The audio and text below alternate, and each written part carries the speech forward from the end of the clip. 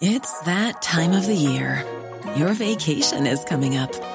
You can already hear the beach waves, feel the warm breeze, relax, and think about work. You really, really want it all to work out while you're away. Monday.com gives you and the team that peace of mind. When all work is on one platform and everyone's in sync, things just flow. Wherever you are, tap the banner to go to Monday.com.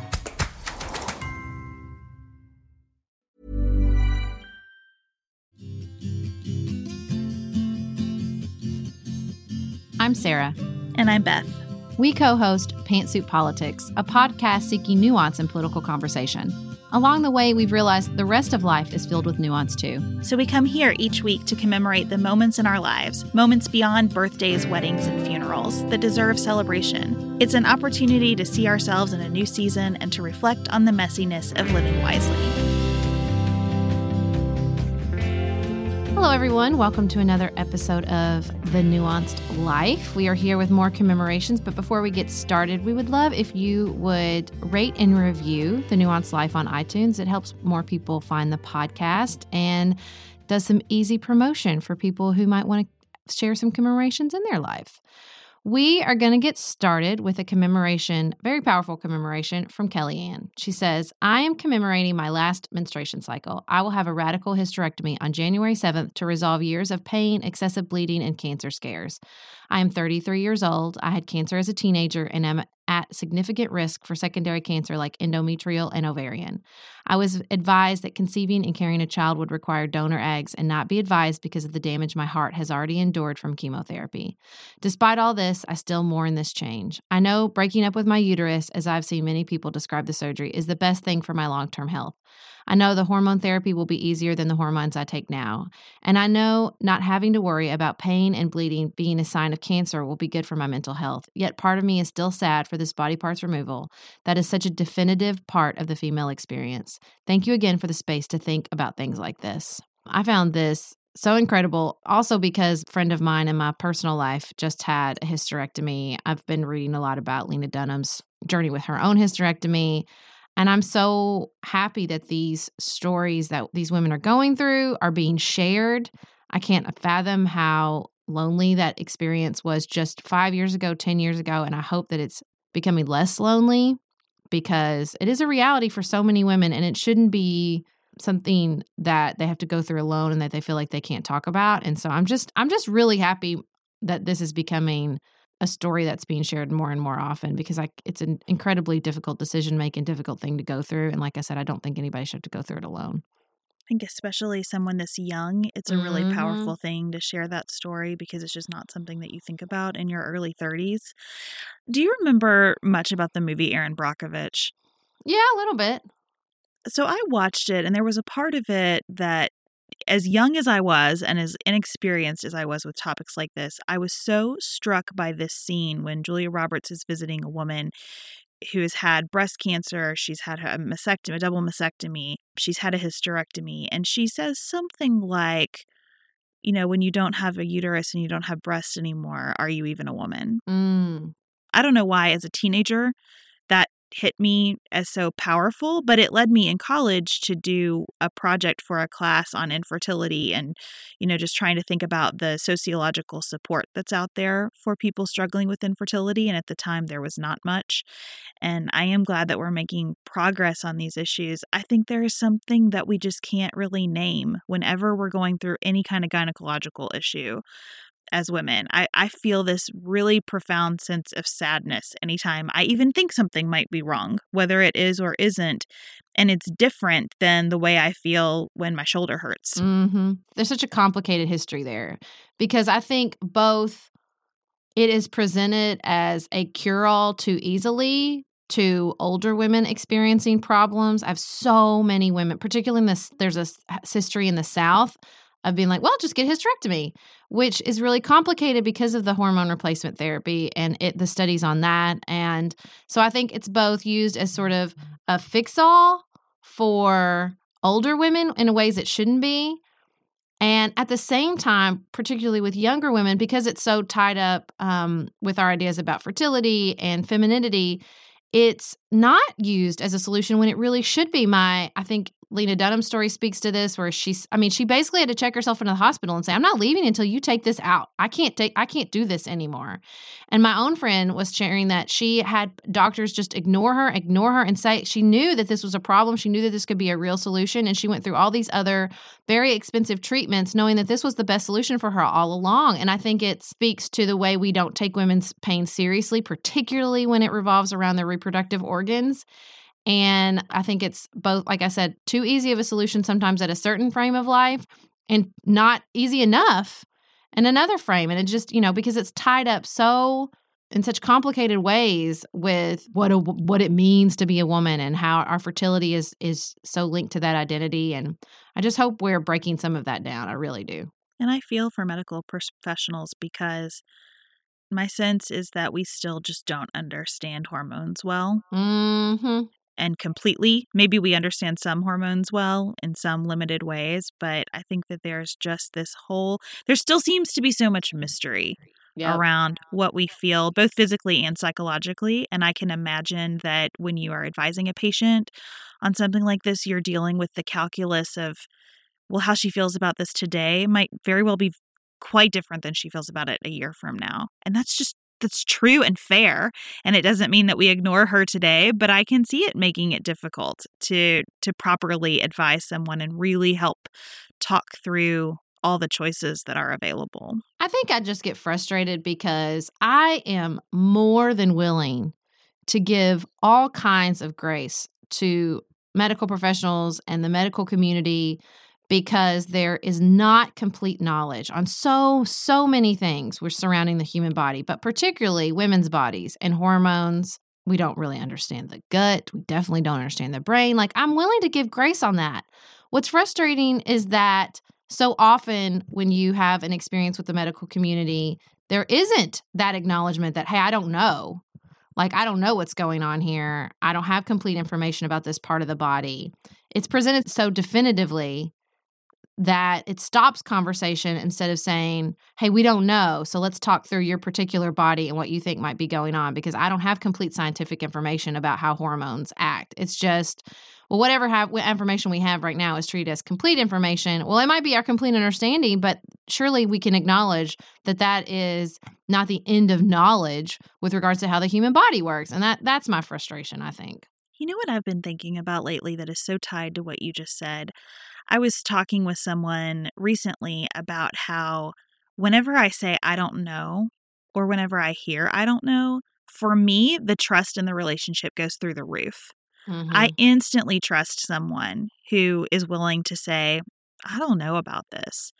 Or when I talk with a potential client, I'll always say, like, I'll be honest with you. If I'm not the right fit for you, I'm going to tell you. Let's talk for a little while, but I'm going to tell you if I don't think I'm the right person. And you can feel the trust in the relationship go up just by that acknowledgement. Mm-hmm. When I talk with a doctor who says there are lots of options here and I'm not sure which one will work, I feel so confident in that person. But I think that's because for 3 years we've been talking about how many things we don't know. Yeah. Regularly and routinely. And I think we don't reflect the general population. And that's something we have to work on. Think about how, people joke about meteorologists, for example, in such a nasty way. Like, you have one job to get the weather right and you can't even do that. Of course they can't do that. Of course not.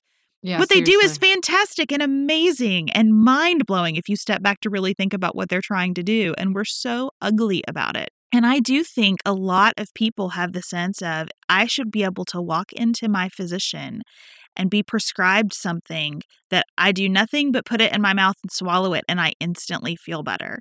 Mm-hmm. And of course, we're limiting the quality of care and discussion we can have when that's our perspective. We do the same thing to teachers. I mean, almost every profession has an element of the intolerance of the general public for uncertainty. And we got to work on that. We're going to take a quick break and share a little bit about Katie's experience this week in her family in a very powerful commemoration.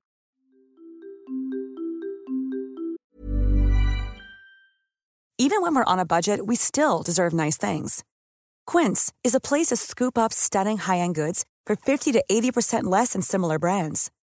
They have buttery soft cashmere sweaters starting at $50, luxurious Italian leather bags, and so much more. Plus, Quince only works with factories that use safe, ethical, and responsible manufacturing. Get the high-end goods you'll love without the high price tag with Quince. Go to quince.com/style for free shipping and 365-day returns.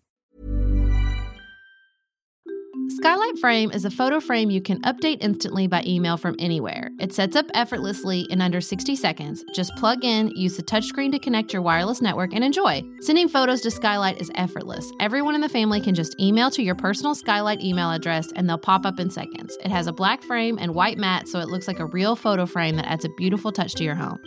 Skylight Frame has a gorgeous 10-inch touchscreen. You can swipe through photos with your finger and even tap to thank the person who sent a photo. 100% satisfaction guaranteed. If you don't love your Skylight, they'll offer you a full refund. You can preload it with your favorite photos for a personalized gift, import pictures of you and your significant other, spouses, grandparents, whoever, that they didn't even know you had. And I think this gift is amazing. We've been talking about how hard it is to find gifts, particularly for grandparents. This thing was made for that. If I'm never on a family group text with a family photo again, that would be fine with me. I'm just going to put that out there. And so this is such a good solution. Like, you text it or you email it to the person and then they get it. And I think it's such a wonderful gift. And it really is pretty, too. It's a beautiful frame. And as a special holiday offer, you can get $10 off your purchase of a Skylight frame when you go to skylightframe.com and enter code LIFE. That's right, to get $10 off your purchase of a Skylight frame, just go to skylightframe.com and enter code LIFE. That's SKYLIGHTFRAME.com.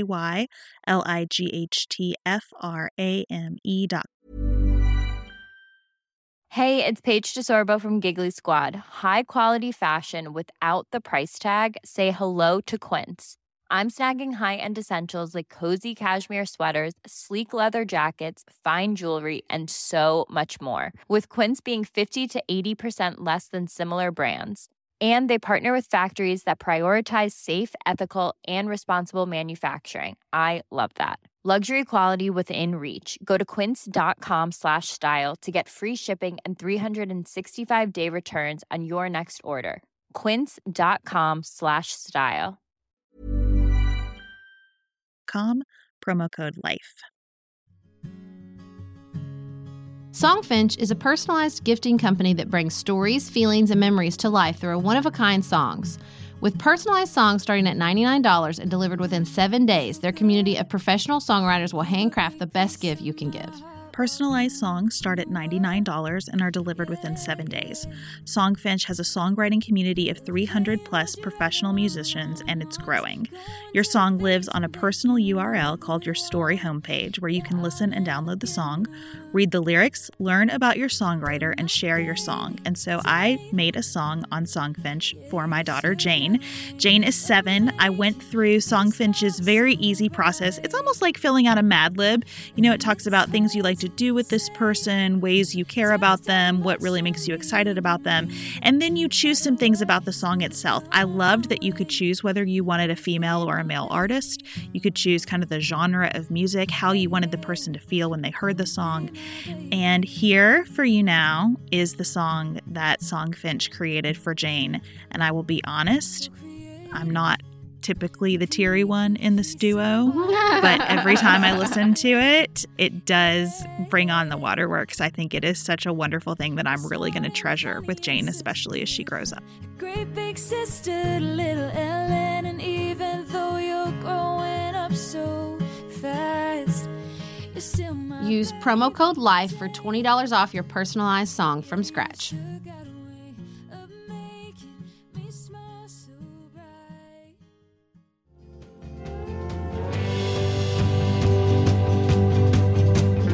We wanted to share this commemoration from Katie, and we love that Katie sent it to us in her own voice so you can hear exactly what's happening in her family. Hey guys, I had a commemoration for the Nuanced Life this week. We are taking our son for his first inpatient hospitalization for mental health problems, behavioral disorder, and it's a big deal because it's our... we have to acknowledge that this is completely beyond us and him. And as much as we all say that, if you had another kind of illness, you would not think twice about taking someone to the hospital, our world is still very much uncomfortable with mental health illnesses, especially for children. So there's a lot of shame and guilt, and yet we've been really surrounded by love and support. So that's really wonderful. So I think things are starting to shift in that way. And so I want to we're marking this as a moment for our family. And I hope that it's something that we'll look back on and say, this was the best decision we ever made. First, I want to say how much I appreciate Katie sharing this. I think it's an incredibly powerful thing to be able to step out of a moment as stressful as hospitalizing your child, to be able to think about what this means for your family and how it affects all of you. Yeah, I was very impressed by that. I thought, like, man, I mean, but you know what? That speaks to her strength. It speaks to the fact that she's been dealing with this and thinking about this carefully and conscientiously. And I think in an incredibly powerful way for both herself and her family to be able to do that, that speaks to that strength and that ability for sure. One of the things that has been most powerful in my life from yoga is that idea of the witness observer, that we are more than just what our thinking brain spits out, and that we can, if we choose to, practice the skill of going beyond ourselves and looking at the bigger picture of the situation. And I think that's what Katie has done here. I'm also really happy to hear that Katie is finding so much support in the community of people around her, despite this being a topic that we're just missing on as a society, right? We take 2 steps forward and 15 back in the way that we talk about mental health. And we're doing better, and we need to do so much better. We got another email today related to a conversation on Pantsuit Politics about mental health and just the way people tend to talk about mental health in connection with gun violence. Mm-hmm. And the person was saying, I agree that we need to be thinking about mental health in connection with gun violence, but talking about crazy people is not the approach.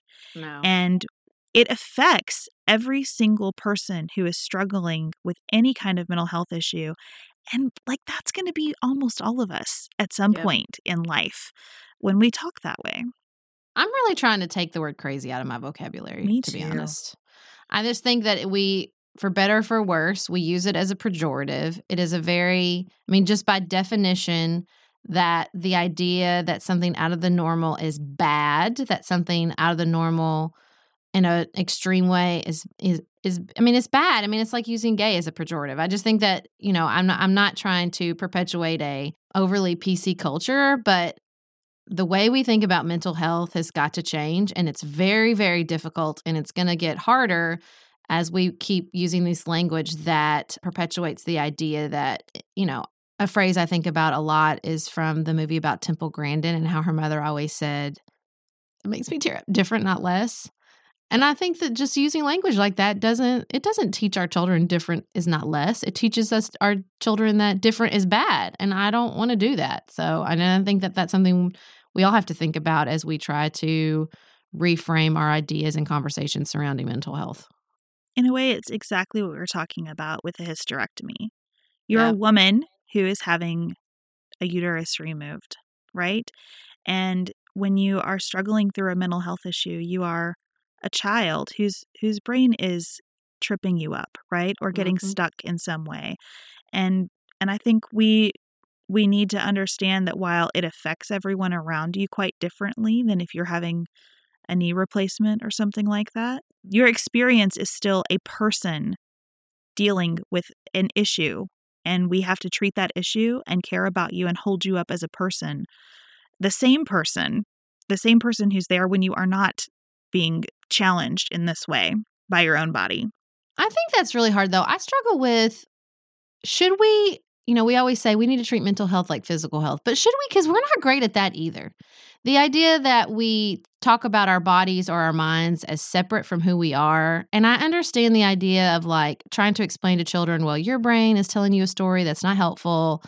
And it's just really hard, I think, to find space, because that is powerful and it's important. It's sort of the whole reasoning behind mindfulness. Let's be attentive. Let's observe. Let's see this as something that is happening, but is not who we are. sometimes that narrative is less than helpful, and you have to talk about it in very careful ways, because I don't want to perpetuate the idea that, like, well, your brain is screwed up. Because I think the biggest issue with mental health is that the person begins to feel like a problem. I think one of the most amazing stories I heard that really helped me think through mental health issues in a different way was there was a season of Invisibilia where they talked about this. One of the co-producers' sisters had mental health issues, and she talked about how her family felt, and they followed this amazing, I think it was a community in the Netherlands somewhere, where people came and just lived with other families who had mental health issues. They weren't treated as a problem to be solved. And there's all these interesting studies around people with addiction, and like people who go to halfway houses after treatment do better than people who go home to their families, because there's this narrative of like, you're a problem to be solved, you're a problem to be fixed. And I think that how we talk about this can really, if we're not very, very careful with our language, perpetuate that narrative that there's something wrong with you we're trying to fix. Yeah, and I mean, I don't agree with that narrative about most physical issues either, right? Like, Yep.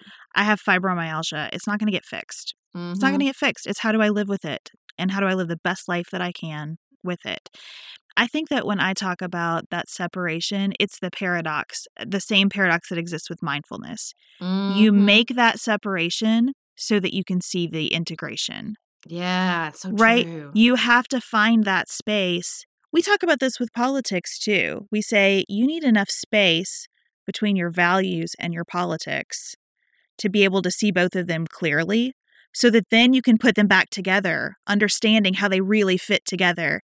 And that's what I think about the way that we deal with any issue that impacts our bodies and minds and spirits. We have to be able to kind of hold them on their own to see them clearly, so that then we can see the relationship and be looking at it as a whole person. Yeah. And some of that is going to need treatment and support, and some of it is going to need adaptation and adjustment in life, right? And some of it's going to need recalibration, but none of it takes that person and makes them something other than who they've always been. Yeah, totally agree. Well, thank you for joining us for another episode of The Nuanced Life. We love your commemorations. Please keep them coming. We are really excited to hear your commemorations around the holidays, because I think the holidays especially create little moments that we don't name very often that can lead to a lot of joy and a lot of pain and some unnecessary suffering because we don't acknowledge them. So send those our way. We will be back with you here next week. You can hear us on Pantsuit Politics on Friday and Tuesday between now and then. Keep it nuanced, y'all.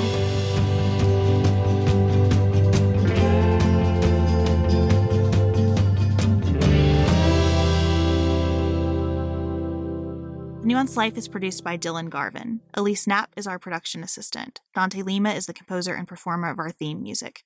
The Nuanced Life is listener-supported. For $5 a month, you'll receive an extra episode of The Nuanced Life at patreon.com/thenuancedlife. You can connect with us on our website, thenuancedlife.com, and follow us on Instagram.